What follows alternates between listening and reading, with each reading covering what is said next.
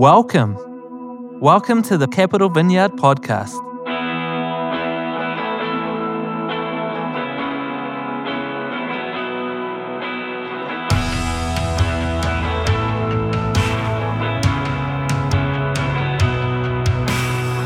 In this season, we're exploring our faith journeys and stories. Everyday Christians with extraordinary tales of hope, faith, and love.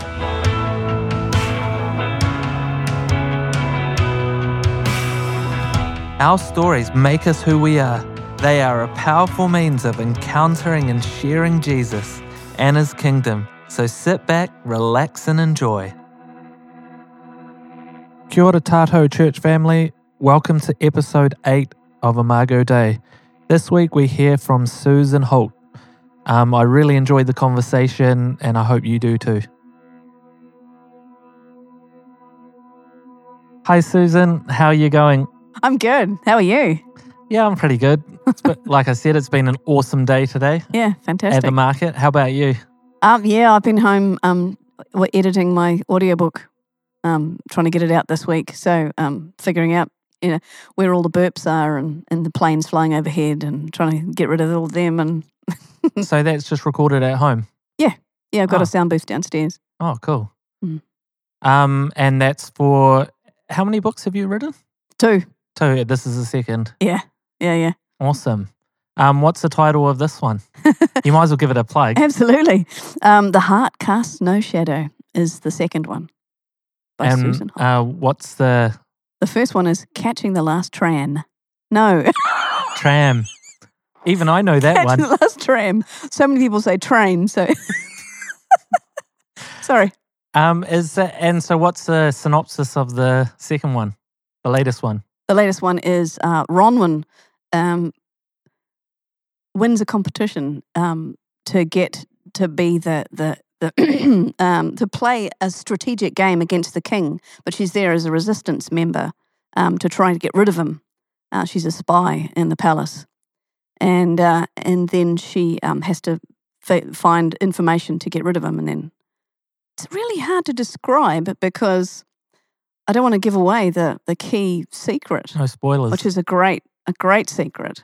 But you'll get that halfway through the book. It's pretty got cool. me intrigued. Yeah, well, I'll give you a copy of the audiobook, eh? Oh, that sounds awesome. So I guess we'll just get straight into it. And the first question is, Yep. how did you meet the Lord? Who? Day. Day. Good old Day. How did I meet him? He just hung around.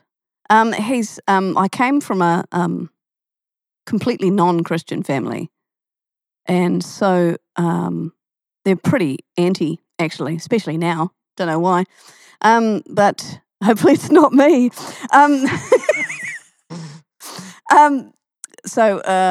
Mum gave me a set of books that were children's books, children's stories from the Bible.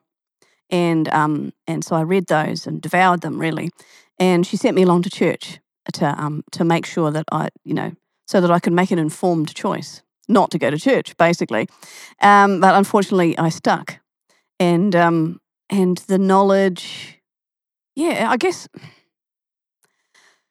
it's complicated because I was quite young. And How so young? I just, 7, 8, and I was going my own way at that point against, what my family really believed, and ended up reading tracts and giving my heart to the Lord in my bedroom, and then going to after-school Christian club and giving my heart to the Lord there, and then going to a summer camp up at El Rancho, giving my heart to the Lord there.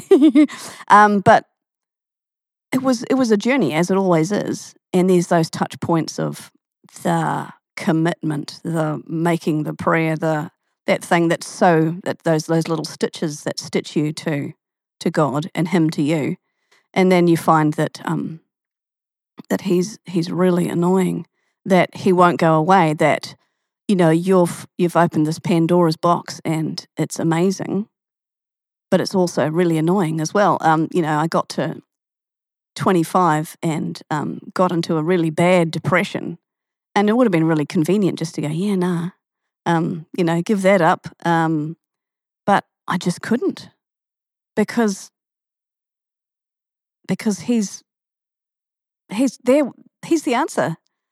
He's just real, and it's golly. Okay, this isn't communicating very well, but No, I totally relate. I don't know if you've heard me talk about that idea of like how sometimes I feel like I'm tied to God, and I use that scripture like the anchor of hope from Hebrews, and it's talking about the Holy of Holies where you're tied. The high priest used to go in and he'd have a rope around him, and if he died, then you they could pull yank him him out. Yeah.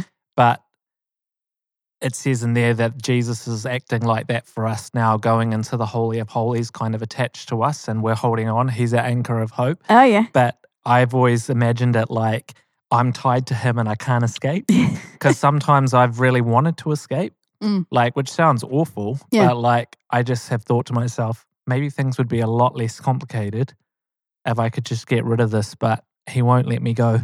No. He keeps pursuing me. Yeah. And like, even when it's hard for me to keep going, he won't let me go. So maybe that's it sounds very, very familiar. Yeah, that's what happened when I was 25. I got depressed because I was off work for 10 months with RSI on ACC, my friend who was a counsellor looked at me and said, "All the light's gone out of your eyes, Susan. I think you should go to the doctor and get some antidepressants," which felt like a bad thing to do because I didn't know any better. But I did. They ended up helping to get my head above water. And then I got some good counselling from a really lovely Christian woman, and we went through all this stuff. But I'd basically been suffering from depression off and on since I was 4, so it was a long time. And so there was a lot to deal with. And so staying still for 10 months, not being able to do anything, including putting the washing out or cooking or anything because it was so sore, just forced everything that had been sitting in my heart and festering for such a long time out. And since then, it's just got better and better. I was still lonely. So that's what happened when I hit the age 4. That's when Dad left, and I must have broken my heart.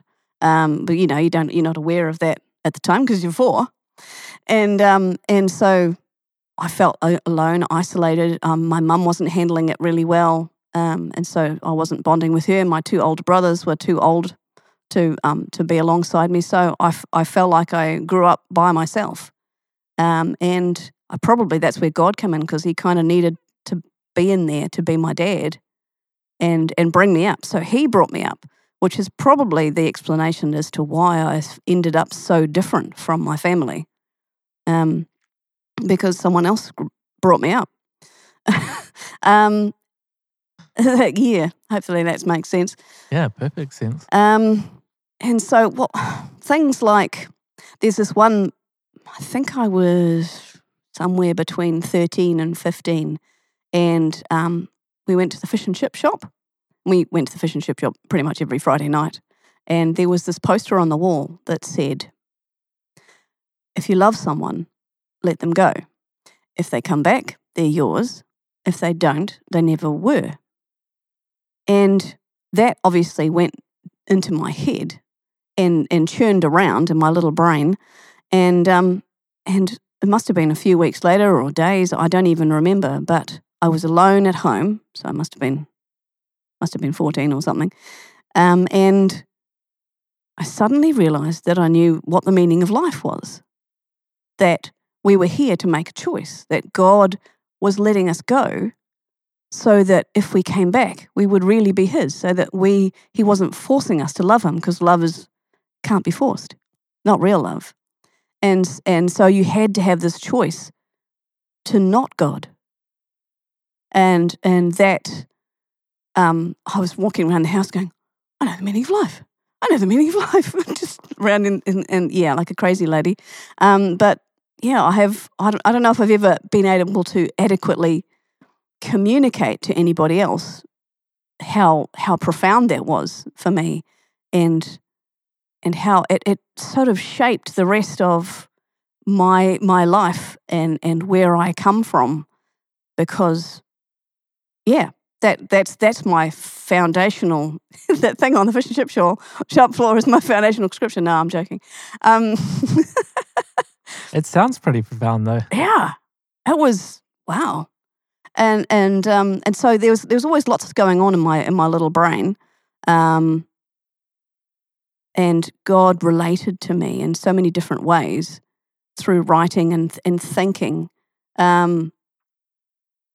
Yeah, and I remember this little image of me in my head at night, because it took me ages to go to sleep, because I used to read after bed and with a torch and or whatever it is, and so I remember relating to God and having my head on the other side of the curtain, looking out over the view that we had, and just saying hi to God and Him saying hi to me, and just being His, and knowing that He was and that He was big, and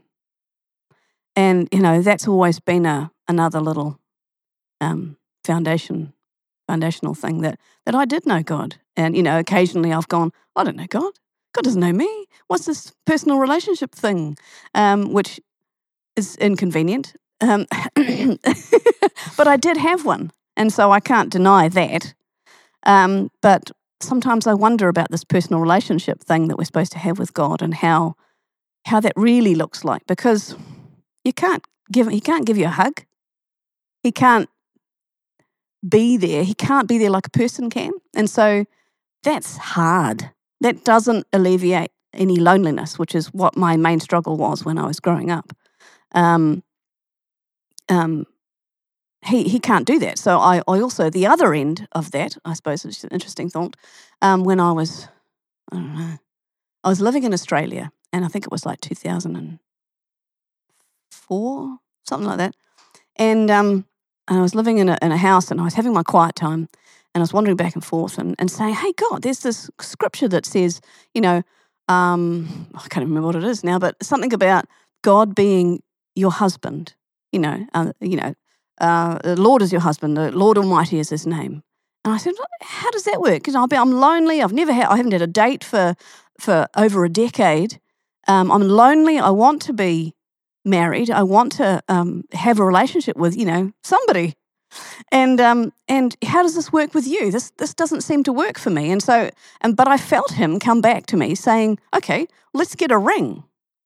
And I was, okay, well, that didn't sound like me. So maybe it was Him. So I started doing some research on rings and how much they cost. And, I didn't want to get an aluminium ring for God. That didn't really work for me. So I looked at the proper rings, like an eternity ring sounds appropriate, don't you think? And and I like their $10,000. Yeah, no, I can't buy that. I don't have the money for it. And so I thought, oh well, you're supposed to buy the ring anyway. So how about you get the ring?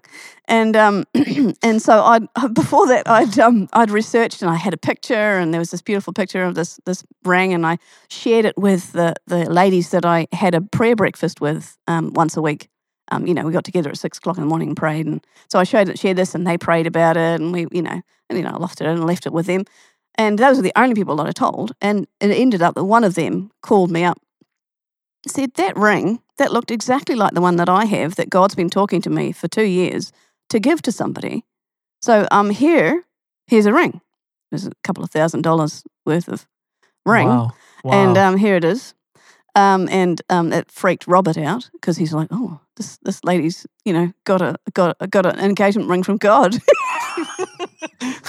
I got to look after this one.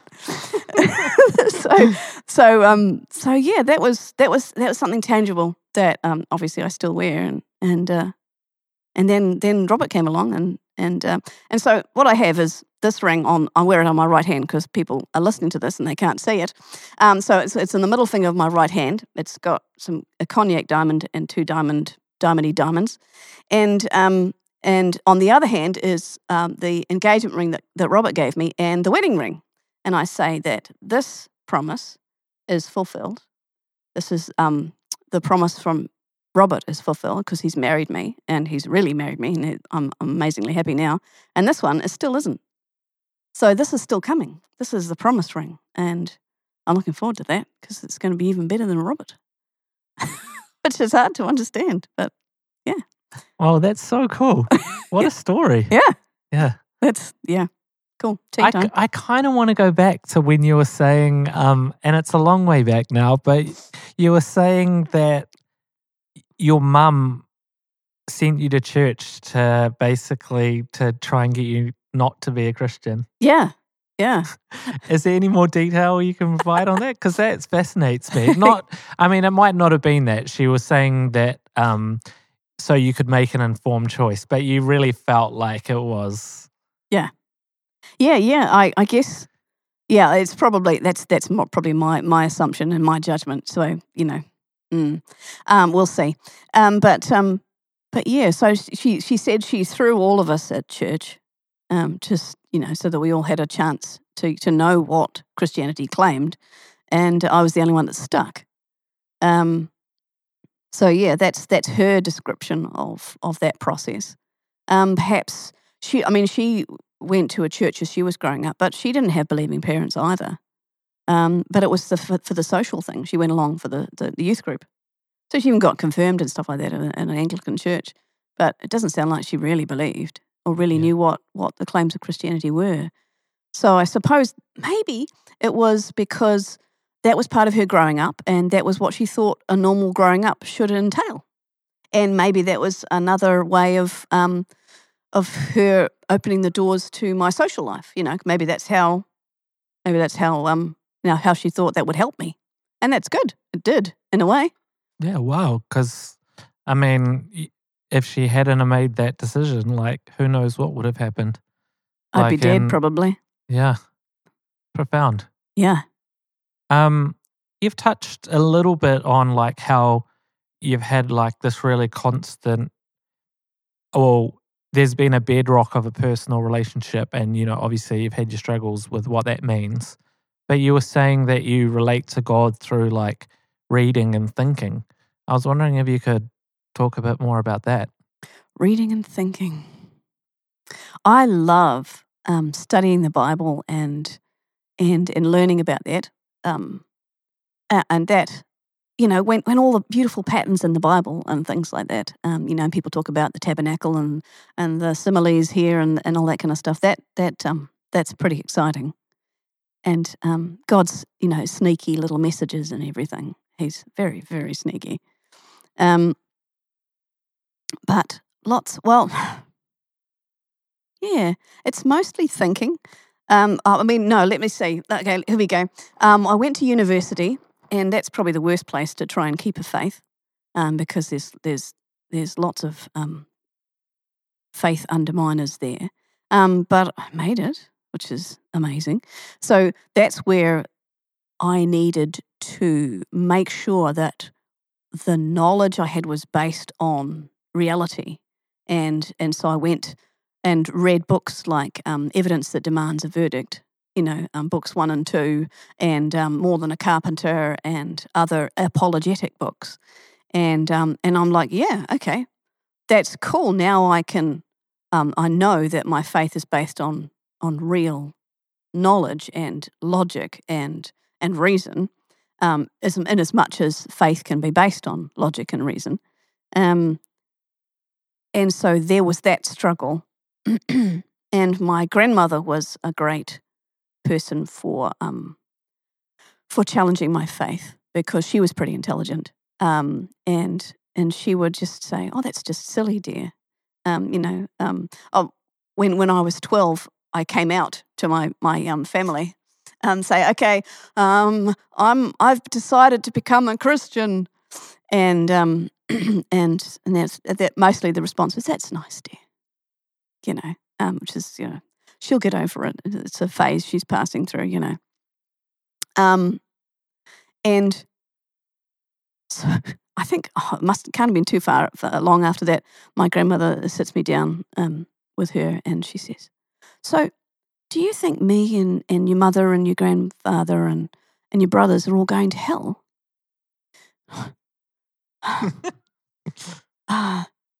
Yeah.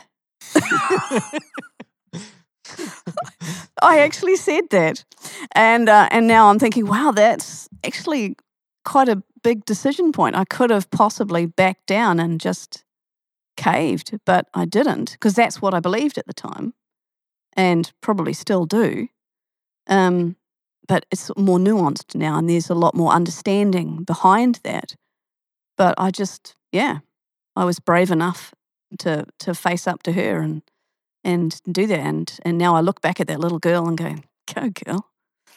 Yeah, wow, that's amazing. Yeah. And so, those challenges were coming all the time from family as you were growing up.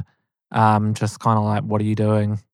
Yeah. That's I really relate to your university kind of tale and stuff like that. But I guess I also without that, I wouldn't have the sort of faith that I have now. It's really like people run away from that rather than, I think we should engage. And it's kind of one of those scary things, because obviously people look at that and they go, oh, well, so many people fall away from faith at those times. And they do, but maybe they didn't have that good a faith to begin with, which is what happened to my very good friend in Australia. So I went through acting school with her, and she, and then we lost touch, and then we regained touch, and she ended up being a really good friend and really getting me through. And we, she had a faith. But I watched over the years as she, decided to go and do hot yoga and decided to just everything, all the little steps that she was making was getting further away from God. And, hot yoga, not necessarily just the big marker, you know what I mean? But it was just another sign, another symptom. And then, and when a couple of years ago, I decided, we were emailing because she was still living in Australia, and I said, I want to see. For me, in my heart, I was wanted to see if I could bring the arguments that I had learned from university and other reading and the things that had been going on in my mind, and convey them to somebody who was going through, because she'd been going through university and learning, and that had been taking her further away from God. I was like, oh no, this doesn't have to do that. And so I wanted to try and stop that, as well as, see whether I could, argue myself into, one way or the other. So we started talking about euthanasia, we ended up backpedaling, and that sounds really bad, but I ended up backpedaling, because she didn't understand valid argument and relative truth. I kept having to go back. Oh no, it's not. Everybody can't be right. It's not possible. And keep on no, because and trying to get back to the basics of argument, and it just wasn't working. I would spend a 24 hours. I know this isn't making sense, but I would spend 24 hours putting together an email to her. Okay, so this says that, and no, it's not true, because you have to go back to truth isn't relative, and then she would get back to me within 2 hours and just completely floor me with nothing. Yeah, she would just sidestep, and I realised that it wasn't me. That was a good realisation, because that meant that I couldn't save her if she didn't want to be saved, if you know what I mean. Yeah, no, I think I know what you're saying. One, you can't.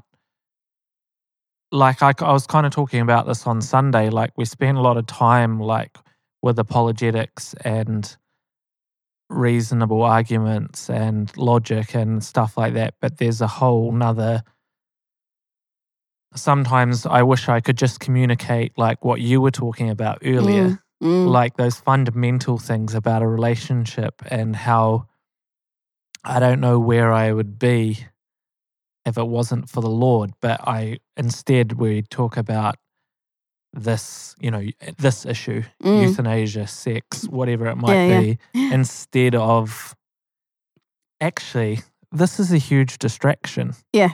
Like, I'd rather you met Jesus and he walked you through those things and you reached your own conclusions. Yeah, yeah. But let's talk about this over here, which is what it's really about. Yeah. Like this amazing... This person and this thing that is absolutely fundamental to who I am and who I've become. And like, that's what I want to talk to you about. Yeah. But the amount of times I've never talked about that. I know. And I've talked about this. Yeah. And it's like, this is a waste of time. Yeah, it is. Sometimes they can be a doorway and all that. I'm not, it's not zero sum, but yeah. When Robert and I were on our way to England, and we were in Auckland Airport, and we were just waiting in the Koru Club or whatever it is, and to go, and this guy reached over from the other side of the aisle and said, "Look at this," and he gave us his phone with a video on it in English, with a video very like the Christian thing, but it was Islam. So he was Islamic, and he was trying to convert us. He'd just been in New Zealand, for a course or something, IT, and he was he didn't have very good English, and so he gave us the video to explain his. It was very much a girl in an airport says the sinner's prayer, or whatever the equivalent is in Islam, and cries, and very much like the Christian things. It was kind of scary in that respect. And so Robert and I were scrambling for our phones going, oh, okay, how do we do this? How do we communicate this? Robert looks up John 14 or 15 and starts to talk about, God being a person. And we tried to, show other videos of our visions, but they look very similar. So I was wondering what the heck. And so in the end, we were, we've got to go now. And so I said to him, hey, you ask Isa. You ask Isa. So that's what the Islamists call Jesus. You ask him. He'll tell you. And so I figure if they're honest, if they really want to know, because lots of people don't really want to know, then they'll ask him, he'll tell them. And I knew that lots of Muslims come to Jesus through dreams and visions. And I thought, well, let's just see if he, give them, here's the door. If you want to go through it, there it is. And so, I got it right once. Yeah. No, yeah, that's exactly what I mean. Like, people think they need to do a lot of preparation argument-wise and all that stuff, and maybe sometimes that's true, but I really want to cut to the chase, which is exactly what you did there. That's like awesome. Yeah, go me. Or him. One of those. So, are there any other ways that you really experience the Lord? Like, you've talked about quiet times, you've talked about thinking, you've talked about not really writing yet, but like, is there anything we've missed there? Well, yeah. I do journal, and I have for a long time, and I can sort my thoughts out through my writing. And I often get pictures and things during church, during this music, or during the speaking, like pictures for stories particularly. It can be an inspiration, and James might be a little disappointed that I'm not actually writing notes to what he's saying. I'm actually writing. No, I am often. And and I work with pictures. So I had this, sometimes during my quiet time when God really shows up, I can have these visions that are like imaginations. So they're not like open visions, like they're not, but they're pretty amazing. And music. Music is good. That's one of the two things that got me through that depression, as well as God, is music, because it's magic. It's magic, and creation is hello. It's crazy. So yeah, going for walks on the beach, and I feel God's love through His creation because it's beautiful. I reckon it didn't have to be beautiful. So. And one, experiencing God. You're talking about experiencing God. The one, I didn't really physically experience God until I was at acting school. And they brought a couple of prophets in for 3 days. And the prophets prophesied over us for 3 days. So they'd bring people up individually and they'd prophesy over you.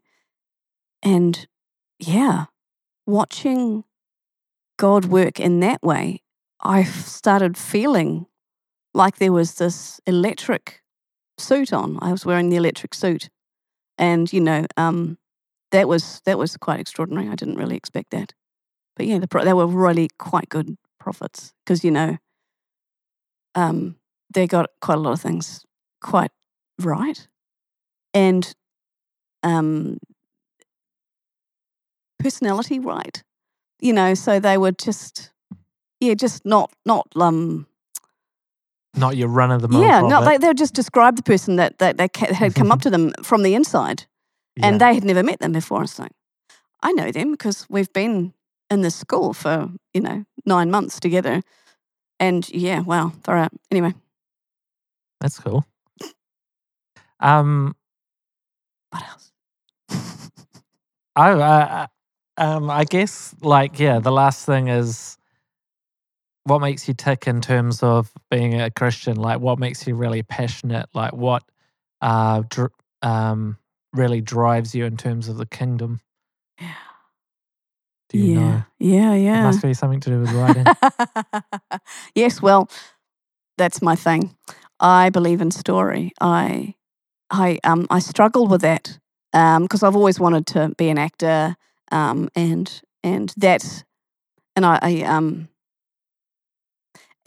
realise now that was because I loved story, and story always affected me. Story was how I grew and developed, and it took a long time for me to justify that in the church, because sometimes in the church it was, oh no, actors are sluts, or they're not, they're immoral. Actors just seemed like they, you had to have this big moral argument to be an actor, and that doesn't make any sense now that I look at it, because everybody has to make moral decisions with acting parts. No, I don't want to do that. Is a choice that everybody has to make, and so why it's different for a Christian, I don't know.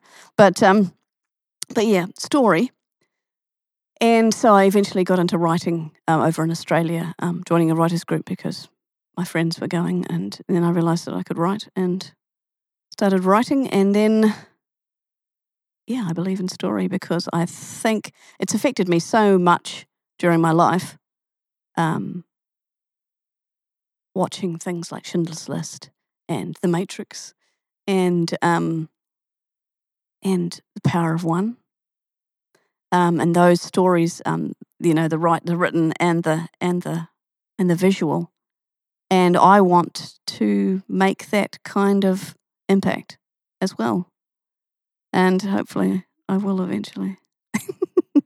I really relate to that. I think one of our problems in modern times is that we've lost track of the big stories. And that I don't mean fiction necessarily, but how we are part of this huge narrative. Yeah. And the story of the beginning and the end, and that we're all part of this thing that God's put together, and it's a real modern disease is to expel all those stories, all those things that have been foundational to humanity. Yeah, absolutely. Gives us so much context. And then just on another level, art is powerful. Music, writing. And why I'm are we a firm giving it away? believer in all of those things, and that they should, I kind of believe that when you're functioning in your gift, like faith becomes more easy. Like Yeah. it's kind of like the engine for your faith in the kingdom. Mm. And like people are not, if they're not functioning in their thing, then they're kind of floundering around, and that's when they're going to Yeah. drift away. Yeah. Yeah, you got to be useful. That God put us down here to be working, to make the garden, and the garden is, for me it's writing and story and acting. Yeah. And for you it's teaching and the other things, your music. Yeah. And so that's our garden. And that gives us that structure and yes, that beautiful narrative that we belong to. I mean, I don't know how people function now. Now I know the beginning and the end, and that God's in control. And He, I don't know how many times I've said this. God sees time like a piece of string. He can see it like this, whereas we're in it, we can't see it. And no wonder He knows what He's talking about. And how can we say that? Yeah, I know He knows. So let's listen to Him. Yeah, awesome. Where else would we go? I He forgot has the words of eternal life. Yeah, I forgot what I was going to say about story, but never mind. It can't have been that important. Yeah. I mean, the thing with that's something that makes me passionate is the enabling of creatives in the church.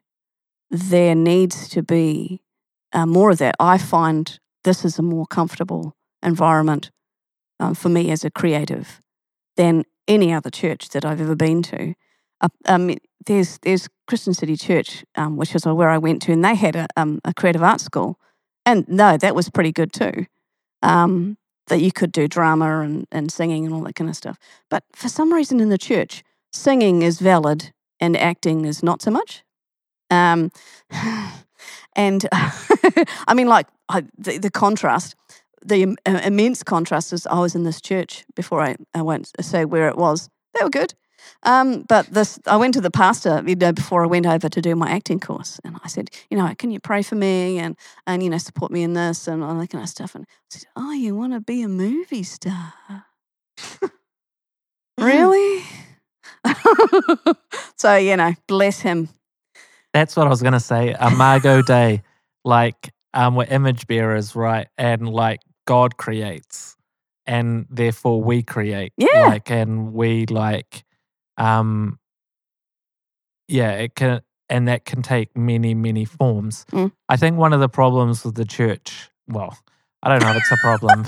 we could get way deep here, but like, there's certain gift areas that the church caters really well to, and if you're lucky enough to fit into that, those niches, like being able to talk from the front, being able to play instruments, whatever it might be, there's space for those people, but there's not necessarily lots of space for all the other types of creativity that are out there, and I have no answers. Yeah. But like, it's just an observation, I guess, that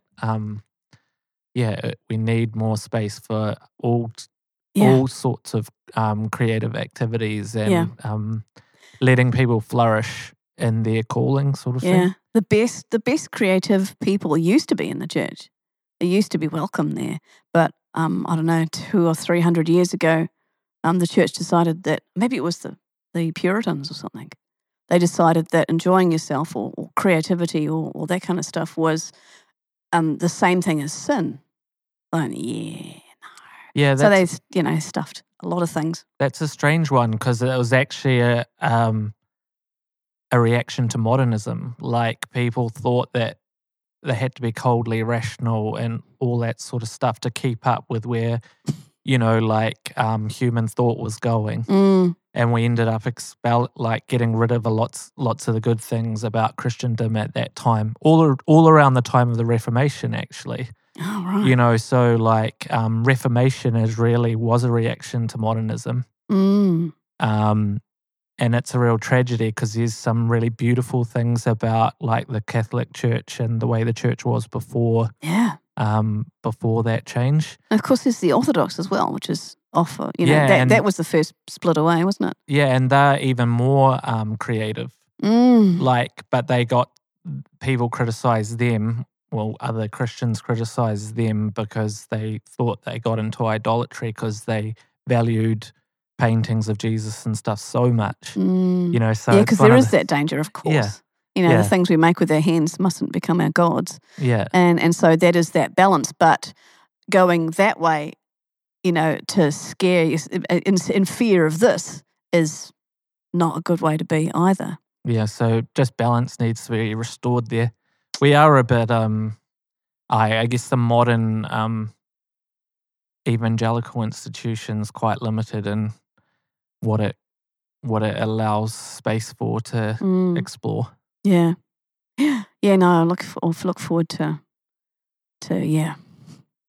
Yeah, so yeah, books is, good story. So I try and, I don't, I look at C.S. Lewis and go, oh, wow, he did this Narnia thing and I'd love to do something like that.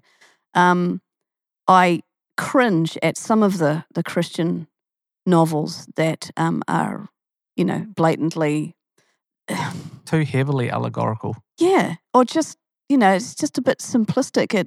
And so I guess I'm starting from I want to tell a really good story and trust that I will come through in that. And I, as in what I believe in and who I am, can't help but come through. And I'm not saying anything about God or but, I can only hope. Showing what it really means to be human.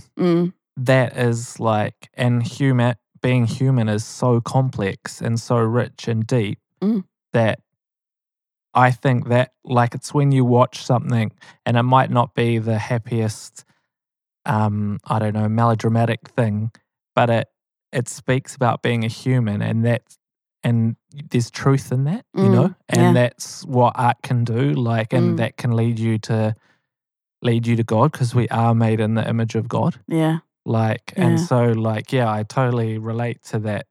Yeah. Sometimes there's a bit of cringe there and a lack of richness and but they're doing something. Yeah. So we can't, we just, start there I'm not and we'll go there. C.S. Lewis. I've read all those books. No, he's pretty good. And even Tolkien and stuff like that.